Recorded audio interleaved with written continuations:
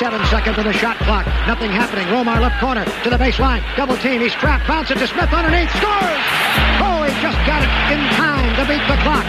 102 to 100. When he was younger and lighter, he used to do it with a great deal of proficiency, but Mr. Mean has wiped two of them away that looked like certain scores. This is the Golden State Warriors podcast. And now your host, the voice of the Warriors, at Warriors Vox, Tim Roy. Well, thank you for clicking on the Warriors podcast. I'm Tim Roy, and it's great to be with you during this 8-game homestand. That's the time of this taping.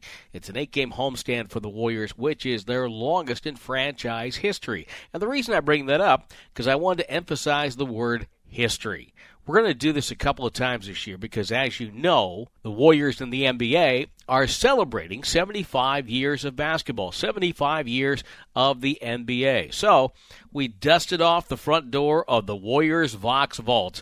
That's right, the infamous Warriors Vox Vault, where audio has been stored for over 3 decades of NBA basketball, and we came up with an interview we think you're going to like. It's one of our 75-year, 75 stars, and it's Mr. Mean.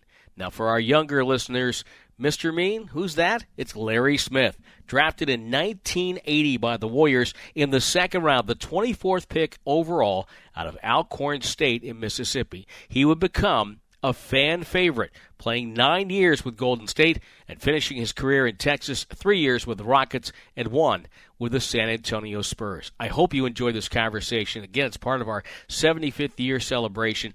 Here's the conversation I found from years ago with Larry Smith. A pleasure today to welcome one of the all-time great rebounders in NBA history and one of the most popular Golden State Warriors of all time, and that is Larry Smith. He's known as Mr. Mean, but it's only a nickname. It's not really true. And one of the greatest offensive rebounders of all time, 3.9 career offensive rebounds per game, and I believe that ranks the 6th all time. And Larry, welcome. Thank you so much for helping us out, and how are you today? Well, I'm good. I'm very happy that you guys helped me on. It's a pleasure. What is keeping Larry Smith busy these days? Well, that's a good one. As of right now, I am working at the university at Alcorn. I'm the athletic development director there, so that's pretty much what I'm doing these days, and it's definitely keeping me busy. And that, of course, is home for you. You're a Mississippi guy. You played at Alcorn State. You're one of the most famous athletes of all time. So it's got to be cool to go home and help out. Well, absolutely. It's okay, but I still miss the Bay Area very much. And I know that you've been an assistant coach in the NBA. You've coached in the D League and the WNBA. You were a head coach at Alcorn State. Do you miss coaching? Yes. You know, I really do. I miss the grind. I miss working with the young people, and I miss that's something I love to do, and I definitely miss it right now. Now, when it seems like that when a player gets into the coaching ranks, it just seems like it gets into his bloodstream, so to speak, and it stays there forever. Is that the way it is with you? Yes. I love the coaching aspect of the game. And again, like I reiterated on this, I love working with young people, and it's just a thrill for me to be a part of it for so many years, and something that I will always treasure. Now, when you were playing at Alcorn State, and you guys were really good then, I mean, you had one year you guys went undefeated, correct, in the regular season? Yes, we had a pretty good team. So you were a really good player, but it was say, quote-unquote, a small college. It wasn't like, say, playing at, say maybe LSU or someplace like that. But obviously you knew you were pretty good. Did you know you were NBA good? Well, no. The NBA at that time was not on my agenda at all. I just love the college game. I love what I did at the time, and my main focal point at that stage was graduating from college, and that's what I did. So, but the NBA was a plus, and God had really blessed me to give me an opportunity to play in it. So, it was not on the agenda at the time, but everything's worked out well for me, and I'm just happy that I had the opportunity to play in the NBA. You played in the NBA and for a long time, and a very, very consistent player off the glass. You know, and you mentioned, first of all, let's go back to the college. You graduated from Alcorn State. What was your degree in? Administration. Administration. I have a master's a master's degree in. Which probably helps with what you're doing right now. Yeah, it kind of. Like I said, it's a different thing for me. I'm gradually picking it up a little better now. It's just the fundraising part, in which I didn't have to do when I was in my playing days, or when I was coaching at all. So it is a little different, but I'm getting the hang of it these days. Now, on these catching up with series, I'm always I wouldn't say amused, but I'm always curious to find out, what the draft day experience was like for former players, because we know it's such a big production now, especially for the guys in the lottery, and they're waiting there, and they get the handshake with the commissioner, and the interviews on national TV. But I imagine it wasn't like that in 1980 when the Warriors took you with what was the 24th pick overall. It was actually the first pick of the second round that year. Well, of course, now it goes deeper than that in the first round, but you were the first pick of the second round in 1980. What was that day like, and how did you find out? Well, actually, I was home in Mississippi with my mom, and my attorney gave me a call and told me I had been chosen by the Golden State Warriors. And at the time, I was speechless. I said, this couldn't possibly happen to me. But it was one of the greatest times in my life, getting that call, and I'm just so happy I had the opportunity to play for the Warriors over the years. Now, back in 1979, in Sports Illustrated, they say that unless he unveils a perimeter jump shot in his senior year, it's doubtful that Larry Smith will make the pros. Was that motivation at all? Well, absolutely. But that being said, through my whole high school, junior high career, everyone always told me that I was too small to do the job, and that was a motivational factor for me as well. But one thing I learned over the years that I will never let anybody outwork me, and I think that was my strong suit, and that kept me competitive, and I think that carried me on to the NBA. Well, no doubt about that. When you came to the Warriors, you could have probably taken 2,000 shots a day all summer, but you weren't going to get a lot of shots on that team. World B. Free and Bernard King were there. We had tremendous players on the team. Guys like Purvis Short, Joe Barry Carroll, World Free, Bernard King, Clifford Ray, and the list can go on, Sonny Parker. So it was not a whole lot of shots, but I knew with all those guys out there, if I just get on the glass and stay consistent on the glass, I would get a chance to play, and thank God it worked out for me. What are your thoughts about Bernard King, and maybe do you have a Bernard King story? Well, all I know is with Bernard, a scoring machine. He one of the first guys I ever seen to get out and run the break as he did, and could finish plays on the break as well. The guy really knew how to put the ball in the basket. And yes, I do have a story for Bernard. He was the only guy that I got a fine for being late.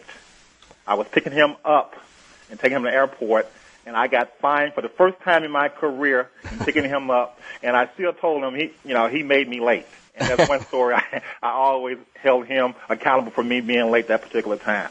And I think that was the only time in my career I was ever late for a flight. Now, Purvis Short, obviously you must have known about him. He played at Jackson State right down the road. And boy, you talk about jump shot. How about that jump shot? Man, unbelievable. Short man had that rainbow jumper. It was just consistent. It was pretty. I never seen anybody had a beautiful shot, but his shot was beautiful. A real score. And it's like you stated, it was with those guys on the team. All I could see is opportunity to get on the glass and playing time. That's how I can get playing time, because I know with those guys in the lineup, it's not going to be a lot of shots. But I made my living doing the dirty thing on the glass, and I'm just proud I had the opportunity to do so. Well, let's talk about the other guy who came from a relatively small college, and that was World B. Free. He played at Guilford College, as Lloyd free. But I don't think kids today, if you tried to describe Lloyd Freeman and his game, it'd be hard to really put into words. I mean, he was so talented and so strong. Absolutely. And I always considered a world's game as a playground game. The guy, he could score. He could do a lot of things. He could get to the basket. He had this nice jump shot.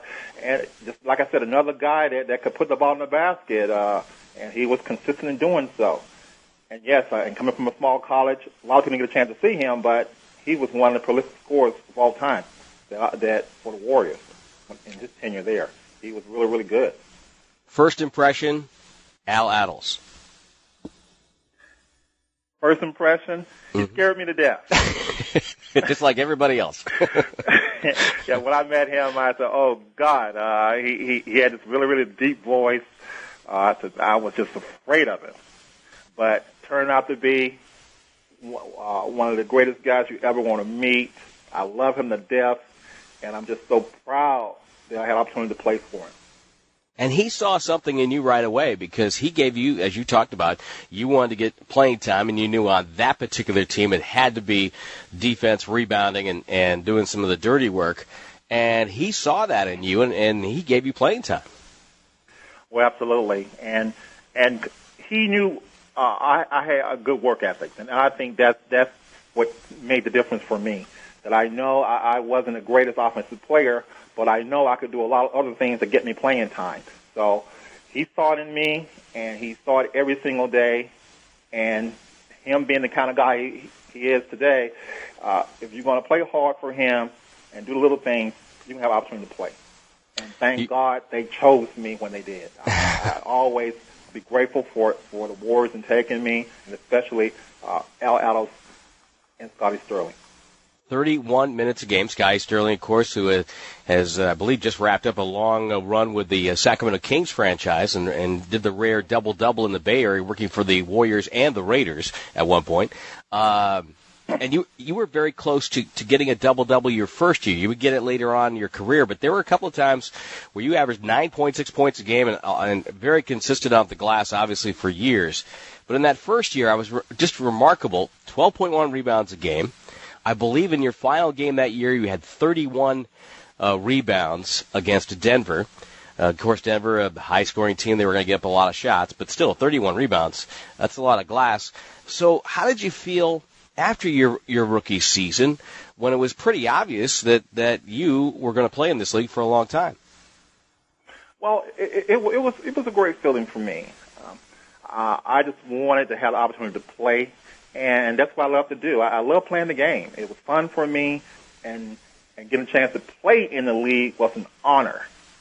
And that's something that today I sit back and think about that and say, man, geez, a lot of guys didn't have the opportunity to do what I did.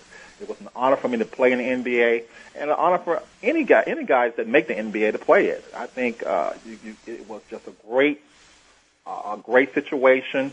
I had an opportunity to meet tremendous people, got a lot of chance to travel, and the money wasn't bad either. So it was a lot of things came into play in playing in the NBA. A lot of upside, as they would say. And Larry, you arrived in Golden State with the nickname, Mr. Mean. How did you get that? Well, I got that name from my college, from my sports information director, which was Gus Howard at the time. I got the name from him because he said I never, ever smiled. I always I was mad all the time, and which I thought was very untrue because I'm an easygoing guy. But that's how I got that name. So you get to the Warriors, and over the period of your career, the fans attached to you. Tell me what you thought the first time you came out to warm up, and you looked over the baseline, and there were guys wearing hard hats for you. My first thought was, wow. It was unbelievable. And I got really, really teary-eyed because it was just so much an honor for people to really appreciate the little things you did. And I think as today, there are no other better fans than the Warrior fans. They were tremendous to me. They supported me throughout my whole career. Regardless, I played lousy. They still supported me, and I just always tell my friends about the fans there. Out of all the places I've been, the Warriors fan was the best fan in the NBA. That's well said. As you played 9 years for the franchise before moving on to Houston, and then briefly with San Antonio in the 92-93 season. The 86-87 team, coached by George Karl, got to beat Utah in the first round, got to the second round of the playoffs, and lost to a very, very good Laker team. You had to feel really good about that particular team because, if it had Chris Mullin was on that team, a young Chris Mullin, and you guys had some pieces there too. Yeah, I thought we had a good group. We had finally came together as a team. Everyone believed that we could do well once we got in the playoffs, and I thought all of us really, really committed to what we were doing. It was a great situation for us. It was a fun situation for us as well, and I just thought the guys had played tremendous. We really worked hard, and it was a very, very good thing. Yeah, a chance to play with some great teammates, as we talked about before, even going on to your days in Houston with Akeem Olajuwon. Mm-hmm. But you can now say that you played with Hall of Famer Chris Mullin. Did you realize at the time that he had Springfield capability? Yes. How come? When I saw him play, I said, "Man, this guy here, he is going to be a player." And he did not prove me wrong. He's a very talented player. He can do a lot of things. He's not very fast, but at the end of the day, he gets it done. And he was very, very consistent player throughout his career. And one thing for Chris, I can say he's a very lovable guy. Everybody likes him. He's a great person. And along with the talent, he was destined for the Hall of Fame. 9.2 rebounds a game in just under almost 26 minutes a game, which is remarkable. Still in the top 75 to 100 of all time in NBA history. 3.9 offensive rebounds a game, and you have to take pride in that because rebounding is, I think, Larry, and see what you think about this. I always think rebounding is the true testament to a player's desire because you have to want to be a great rebounder. Yes, I agree. And I played the opportunity to play with a lot of guys in both the collegiate and the professional ranks, and everybody want to score. And like I said, who doesn't want to score? But at the end of the day, I thought that rebounding win games and give you opportunity to win games. And that's something that I really took pride in. I really worked hard at it and, became pretty good at it. So I really enjoyed what I did. I enjoyed my craft to the fullest. Before I let you go, a couple of things. You end up going back to Houston as an assistant coach, working under Rudy Tomjanovich, and as soon as you show up, they start winning rings. That had to be fun. Well, I was really, really blessed to have the opportunity to work for Rudy T. Tremendous guy, tremendous coach, and a tremendous organization as well. I was surrounded again about talented players, guys that were committed to what we were trying to do, and it just worked out well for us. We had only a couple of superstars per se on the team, but we had a lot of good role players that knew their job, and I think that was the difference for us. We went back-to-back championships, which is really, really tough to do, but the guys really committed to what we were doing, and they played extremely hard and got it done. And when you were coaching there, what did you learn from Rudy? Because I remember Rudy back in those days. I was in Sacramento then, and he was there'd be times I would worry about him sometimes because he would be shaking after a game or something. But to me, I always felt that he looked like he was a that cliche we throw around, a player's coach. A guy that players would want to come in and like to play for. It just seemed he had a very good rapport with his team. Absolutely. And I always said, if you couldn't play for Rudy T, you couldn't play for anybody. That was the kind of guy he was. Tremendous coach, tremendous player, and a tremendous person. The guy was very, very easy to get along with, and he treated all the fans accordingly. So it didn't matter to him who he was coming. He always stopped and talked to you. Didn't matter who you were, and he just was a terrific person.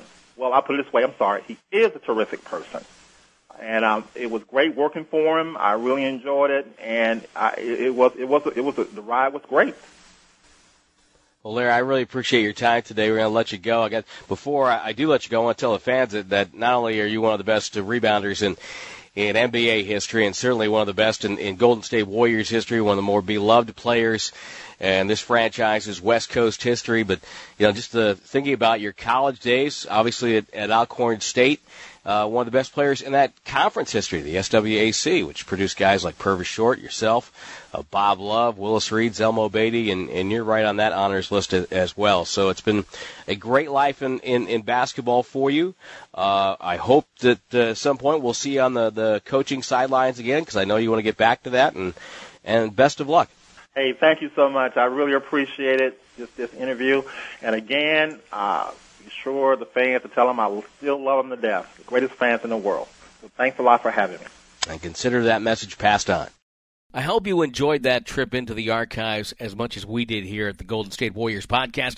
And in that same spirit, I encourage you to check out @Warriors75th on Instagram. That's @Warriors75th on Instagram. It's a new account the Warriors have launched to help shine a spotlight on some of the most special highlights, players, milestones, and moments in our history as we celebrate 75 years of Warriors basketball together. And as you know, we have a lot of history to get to. The Warriors were a charter franchise playing in the first year back in 1946-47 in the Basketball Association of America, and in fact, winning the first ever championship and going on to win another in the 1950s before moving west in the 1960s. I want to thank our producer for the Warriors podcast, and that is James Kincaid, and our senior producer for all things audio, that is R.C. Davis. And, of course, my thanks to Larry Smith going back years for that interview. Really enjoyed it. Love the fact that we got to talk about the guys with the hard hats on the baseline. Just what a great moment that is. And it shows the relationship that the Bay Area has always had with the Warriors. It's always been a rabid and loyal fan base, and we love having you guys here. I'm Tim Roy. Thanks for checking out the podcast, and please tell your friends about us. Come back for other episodes, so just click away right here wherever you get your podcasts.